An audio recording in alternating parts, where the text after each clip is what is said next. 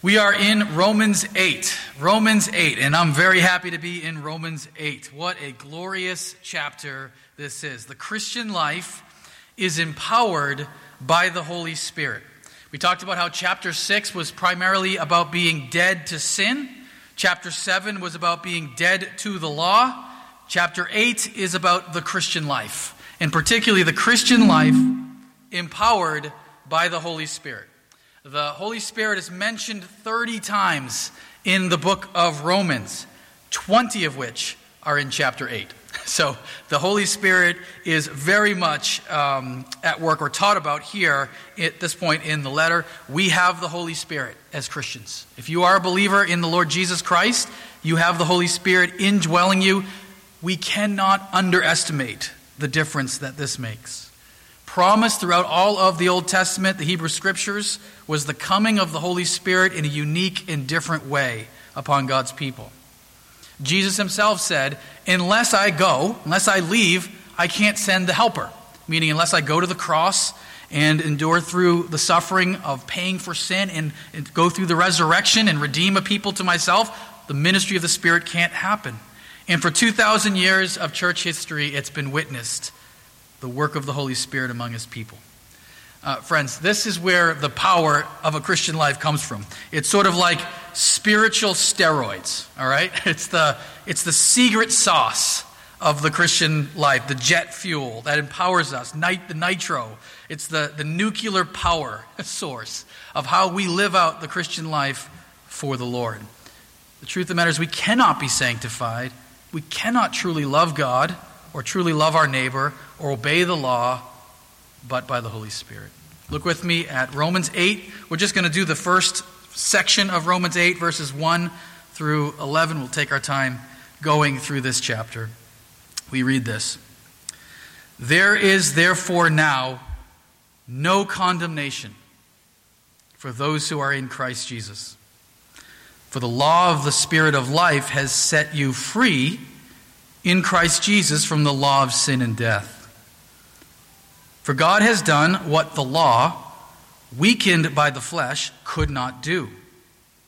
By sending his own Son in the likeness of sinful flesh and for sin, he condemned sin in the flesh, in order that the righteous requirement of the law might be fulfilled in us, who walk not according to the flesh, but according to the Spirit. For those who live according to the flesh set their minds on the things of the flesh, but those who live according to the Spirit set their minds on the things of the Spirit. For to set the mind on the flesh is death, but to set the mind on the Spirit is life and peace. For the mind that is set on the flesh is hostile to God, for it does not submit to God's law. Indeed, it cannot. Those who are in the flesh cannot please God. You, however, are not in the flesh, but in the Spirit, if in fact the Spirit of God dwells in you. Anyone who does not have the Spirit of Christ does not belong to him. But if Christ is in you, although the body is dead because of sin, the Spirit is life because of righteousness. If the Spirit of him who raised Jesus from the dead dwells in you, he who raised Christ Jesus from the dead will also give life to your mortal bodies through his Spirit who dwells in you. This is the word of the Lord. May the Lord add his blessing to the reading and study and application of his word this morning. The Christian life is empowered by the Holy Spirit. Here's where we're going, verses 1 through 3. Life in the Spirit is set free from sin and death. 4 through 8, life in the Spirit fulfills the law's righteousness. And then 9 through 11, life in the Spirit leads us to the final resurrection. The final resurrection. So look at those first 3 verses. Sets us free from sin and death. He starts off with, therefore now, something radically has changed from what he has previously been describing. Now there is no condemnation. The Christian life is a radical transformation from a life in the flesh and under the law. There is no judgment, no wrath, no condemnation for those in Christ. He describes here, he says, for the law of the Spirit. Now by that, he's not creating a new law. So this is the law of Moses, and now we're under a different law. He's using it sort of as a point. It's sort of a principle, a new power. Actually, some translators translate it as principle. I think the NLT translates it as power. But the idea is that you get a little wordplay. It's not the law of Moses. It's the law of the Spirit. It's a new era, a new time. We are set free in Christ from sin and ultimately even death. He tells us that God did what the law couldn't do. Now again, he says there's nothing wrong with the law. The law is written by the very finger of God. The law is a good thing. Actually, it's holy, righteous, and good. It's spiritual, but it's weakened by the flesh. It's us. Our flesh, our sinful nature ruins it. We can't obey the law. So what does God do? God does what the law couldn't do. How so? By the sending of his Son. It sends Jesus, it says, in the likeness of sinful flesh. So Jesus is not sinful.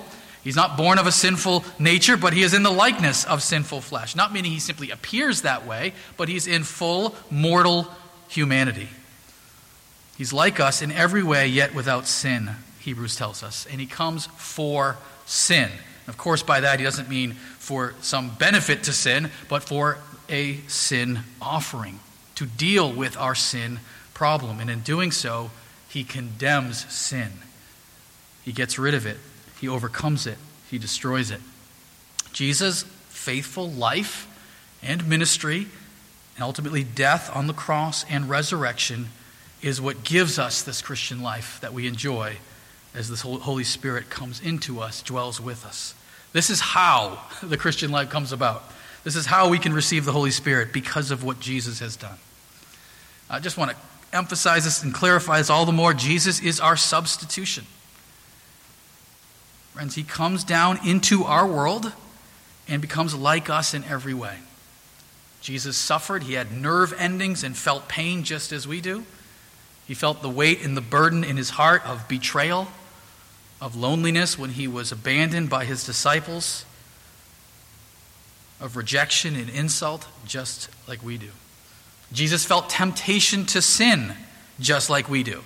The difference is he never once gave into it in any way, but clearly the Gospels tell us that Jesus was tempted, and Jesus experiences death, just like we do. He fulfills the law of Moses perfectly, the ceremonial, the civil, and the moral. He's the only human being who ever did obey the law perfectly. He's the only human being who ever could, and he's the only human being who ever will obey the law perfectly. Jesus loved the Father with all of his heart and soul, mind and strength, without a single slip. Jesus loved his neighbor truly as himself. In fact, his whole life came as a service to others, to lay down his life for his friends.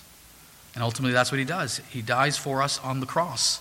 And in doing so, he becomes our sin offering, the Lamb of God, the goat of Yom Kippur. He's the one who gives his life in exchange for ours.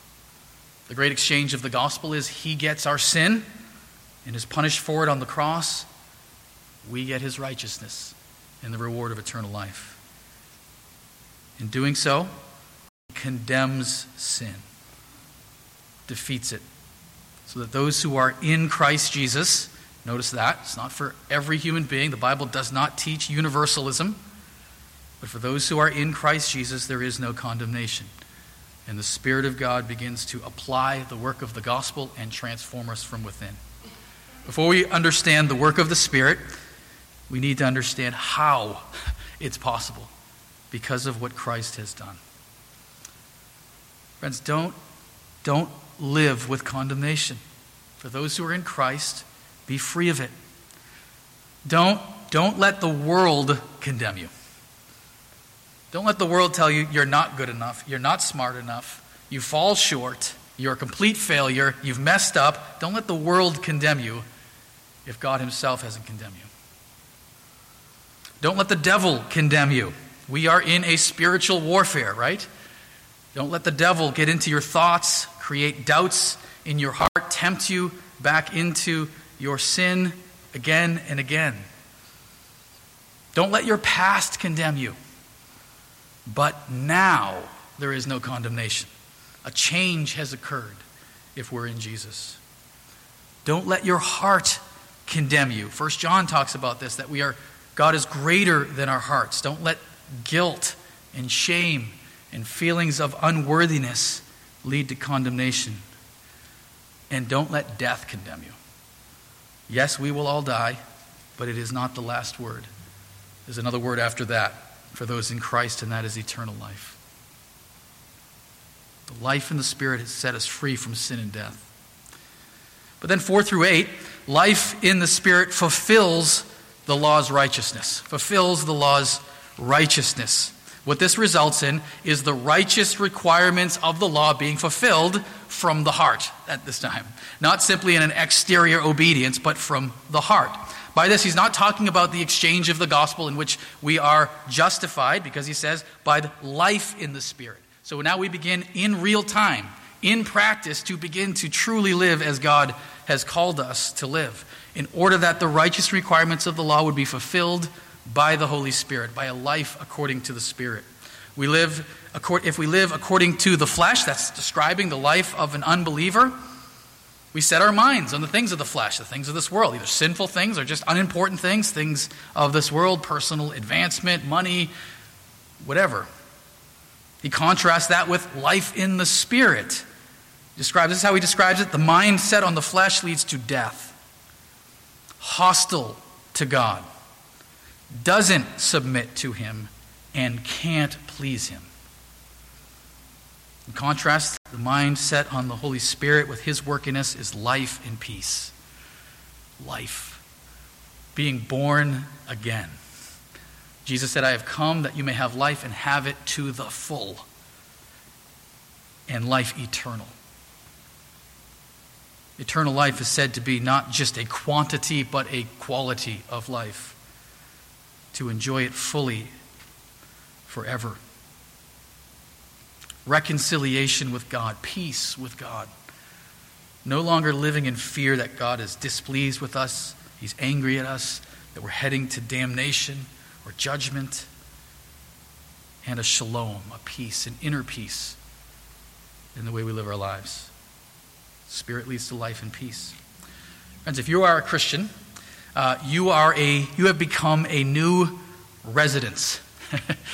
Before, sin reigned in your body, and its desires reigned. Now, understand, we're not sinless, of course. The Bible assumes that. In fact, Romans assumes that. He wouldn't teach us this if we didn't have to learn it, right? So when the Bible says don't conform to the pattern of this world, the assumption is we still at times conform to the pattern of this world. If we never did, he wouldn't tell us don't conform to the pattern of this world. There's an assumption behind this that we are still struggling with sin. We will until the day that we die. But it doesn't have dominion, lordship over us anymore. Sin may dwell in us, but it is not our master. I like the way Matthew Henry, the great Puritan commentator, put it. Sin dwelling in a man does not prove it is ruling or having dominion over him. If a man dwells in a city or in a country, still he may not rule there. So sin remains as a sort of hanging on, into our lives, but no longer has lordship over us. It's a squatter, basically, in our lives. Instead, it is the Holy Spirit who reigns and rules over us, the very presence of God. Of course, we mean spiritually, not physically. If you were to open somebody up, you can't see the Holy Spirit in them. But in a spiritual sense, you have become a temple where God himself dwells. And where God dwells, he transforms. His presence within us changes us. All of a sudden, our minds are set not on earthly things of the flesh, but on godly things. He gives life, he gives peace. A changed life, a transformed life, is evidence that the Holy Spirit is now at work. We don't earn our salvation, of course, as we said, but it reveals something when a life is transformed. We can't see into a person's heart. There are sometimes someone will ask me, do you know if so-and-so is a genuine Christian? And the answer is we don't know. We don't have these x-ray glasses that can see, the Holy Spirit in somebody's life. But what we can see is the fruit. Where God dwells, he transforms. The fruit of the Spirit reveals someone now is a dwelling place of the very presence of God. We look for evidence of grace, showing God's presence. The Christian life, as he's describing it, is about sanctification. Now, God loves us even in our sin. Yet, while we were still sinners, Christ died for us, right? But he loves us too much to leave us in our sin. I mean, think about this. We could just use the comparison or the illustration of a parent, right? You love your kids even if they're messing up badly. Even if they've run away from home. You love them. But you love them enough to tell them to come home. To tell them they need to change when they're doing destructive behavior. God does this work of sanctification in us. The heart of the law is to love God and to love our neighbor.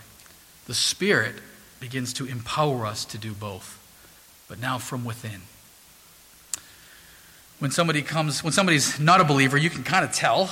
You start talking about the Bible and their eyes sort of glaze over, right? I've seen that look many times. They see church as basically a waste of time. Man, I could be doing so much more on Sunday mornings. Why do I want to sit in a church? Prayer is a tedious thing. We got to spend this time praying, or we got to do this thing before the meal. Living a good life sounds boring, right? But then the Spirit of God dwells us, and what does he do? He transforms us. He gives us a new desire, a desire to love God. I want to worship now. I want to be in his presence and sing his praises. A new conviction of our sin. I don't want to continue doing that. If I fall into it, I feel guilty. I want to change. I want to get out of that sin now. A desire to read the Bible. A desire to pray, to spend time in the very presence of God. An affection, a true love, emotional love for God. And a love for our neighbor. All of a sudden what happens, and I've seen this many times in pastoral ministry, that you see people, all of a sudden their lives begin transformed in this way as well. A desire to be part of a church family. They want to be connected to other Christians. A desire to serve, even if nobody is watching. Even if there's no payment or recognition involved. I want to serve. A desire to give generously. A desire to witness to the gospel, to others. Where does that come from? It comes from the very presence of God at work within us. In 9 through 11, life in the Spirit leads to the final resurrection. The final resurrection. Where does this lead? It leads ultimately to the great resurrection at the end of time. We live not in the flesh, but by the Spirit, as he says here, if the Spirit of God dwells in you. And he mentions here the Spirit of Christ. Notice that the Spirit of God and the Spirit of Christ are used interchangeably, referring to the same person of the Trinity. No difference whatsoever. And he says specifically, anyone who doesn't have the Spirit of Christ doesn't belong to Christ. So in other words, it happens simultaneous with faith. The moment you truly believe in the Lord Jesus, you have the Holy Spirit dwelling in you. There isn't any lapse. There isn't a time period in which you are a Christian who believes in Jesus and don't have the Holy Spirit. If you don't have the Spirit of Christ, you don't belong to Christ. If you have the Spirit of Christ, it's because now you belong to him. He describes here that the Christ is in us by his Spirit, and though the body is dead, meaning it's mortal, it's heading to death because of sin, the Spirit is life. So where is that leading? To the ultimate resurrection to come. The same Holy Spirit who raised Jesus from the dead dwells in us, and what is that going to result in? Ultimately, our mortal bodies being risen by the Spirit. Jesus dwells in us by his Holy Spirit. We see the Spirit of God at work in the Old Testament, undoubtedly. All throughout Israel's history, the Spirit of the Lord comes upon someone to a specific task. David prayed, "Take not your Holy Spirit from me." But something different happens here in the New Testament in the way the Holy Spirit ministers to us. Actually, the Old Testament prophesied this multiple times. The Old Testament said, "This day is coming." Ezekiel said, "The day is coming, I will put my Spirit in you." Something different. Isaiah 44, "For I will pour water on the thirsty land and streams on the dry ground. I will pour my Spirit upon your offspring and my blessing on your descendants. Something different coming when it comes to the ministry of the Holy Spirit. Jeremiah talks about putting the law in their minds and writing it on our hearts. Joel 2 says, and it shall come to pass afterward that I will pour out my Spirit on all flesh. The ministry of the Spirit is coming, and it comes in Jesus. Jesus is now bodily at the right hand of the Father, but his Spirit is with us to the end of the age. I had somebody ask me after a funeral one time, and I think they saw this as sort of a knockdown argument against the Christian faith. They said, so tell me this, Pastor, is Jesus at the right hand of the Father? Yes. Then how can he be with us? And actually, that's a very easy question to answer. Bodily, in his resurrected body, he is at the right hand of the Father in heaven, but his Spirit is everywhere and ultimately in a special, unique way ministering within us as believers. Again, friends, if you are a Christian, you have the Holy Spirit. It is not a second blessing that comes later in the progression of the Christian life. Some believe that the Spirit comes and is testified by tongues or prophecy or something like that. I don't have a problem with tongues and things like that, but that isn't sort of a second blessing. The moment we come to know the Lord Jesus, the Spirit of God dwells in us.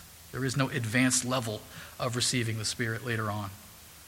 And it's the same Spirit that raised Jesus from the dead and will one day raise us as Christians. He's already started. He started his ministry and is transforming us from within. And where will that lead ultimately but to the resurrection from the dead? Let me just say too, when you pray and when you witness, friends, ask for the Holy Spirit to be at work. Because the truth is, if he isn't, you and I, we can't save anyone. We don't have the power to transform somebody's eternal destiny. Only God can do that. But we pray and ask that God would be at work in someone's heart, and then we share the good news with them and see what God does. We are celebrating Easter, of course, coming up soon, so what an appropriate passage here during Lent.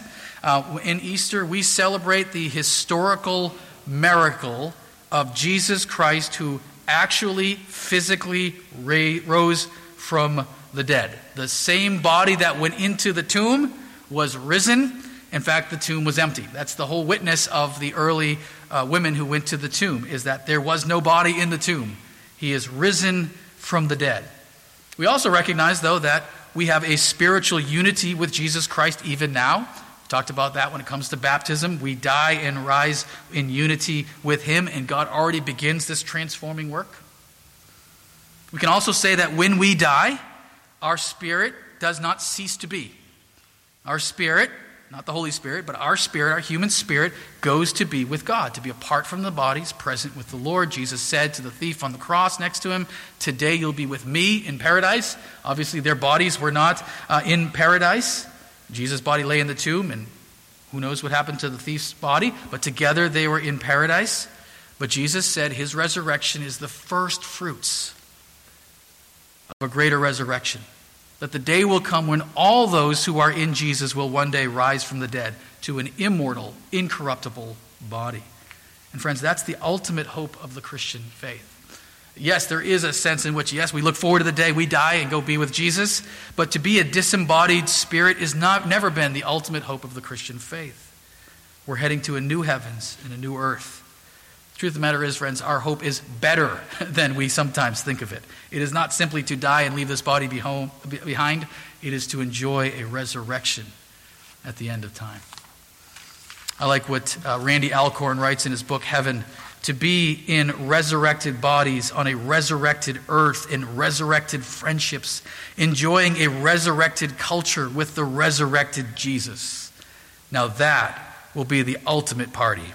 Everybody will be who God made them to be, and none of us will ever suffer or die again.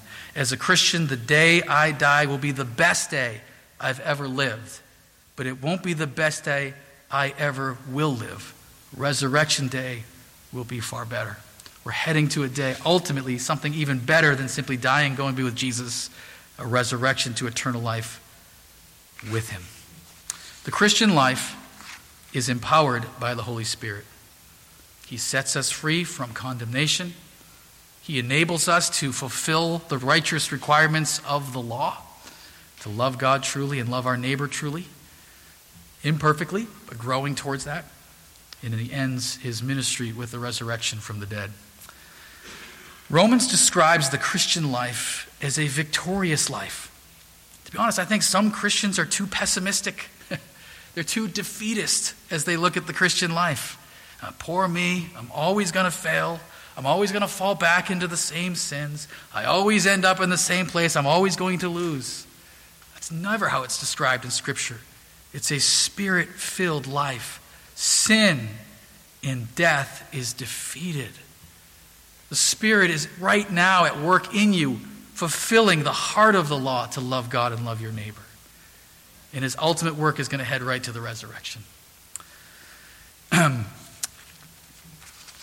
In the book Beholding Beauty, which I had the privilege of working on, a different chapter, the one on sculpting, describes an illustration of a large chunk of marble in the 1500s that they wanted to turn into some great sculpture, statue. Problem was, this particular hunk of marble was filled with what's called tarolli. This is Florence, so the Italian word. Tarolli, which are basically vein-looking imperfections in the marble and cavities. And they're not only ugly, but they also make it so that the piece of marble is not very stable. Well, as every professional artist looked at this hunk of marble, they turned down the job. They looked at the tarolli, the imperfections, and said, no way, not taking on this job. Finally, one sculptor did decide to take on the commission and try to carve beauty out of this big slab. He worked in secrecy for 2 years. And he transformed this rejected, flawed, weak, unstable block of marble into the towering and breathtaking masterpiece known as David. In order to do this, Michelangelo needed to use lime mortar to fill in and cover up all the ugly imperfections and cavities to stabilize the structure. He unveiled it in 1504, but before doing that, he spent months polishing its surface to beautify it, to reinforce it with weather-resistant patina. In fact, it was such an incredible work that his biographer, Michelangelo's biographer in the 16th century, said it was the bringing back to life of one who was dead. Friends, what did it take to transform us?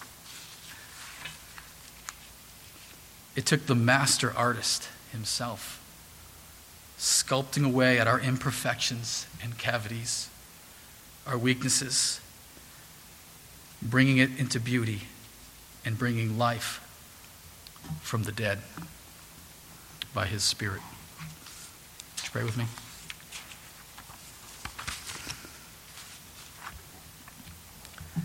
Our gracious Father, thank you so much for the Christian life, the victorious Christian life. We're still sinners. We're going to continue to wrestle, struggle with indwelling sin to the day we die or Christ returns.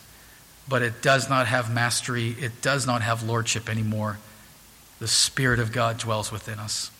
Help us then, Lord, as your people, to learn to love you with all of our heart and soul and mind and strength, and grow in loving our neighbor as ourself, knowing that we have the very presence of God, and where God dwells, he transforms. Thank you. In Jesus' name, amen.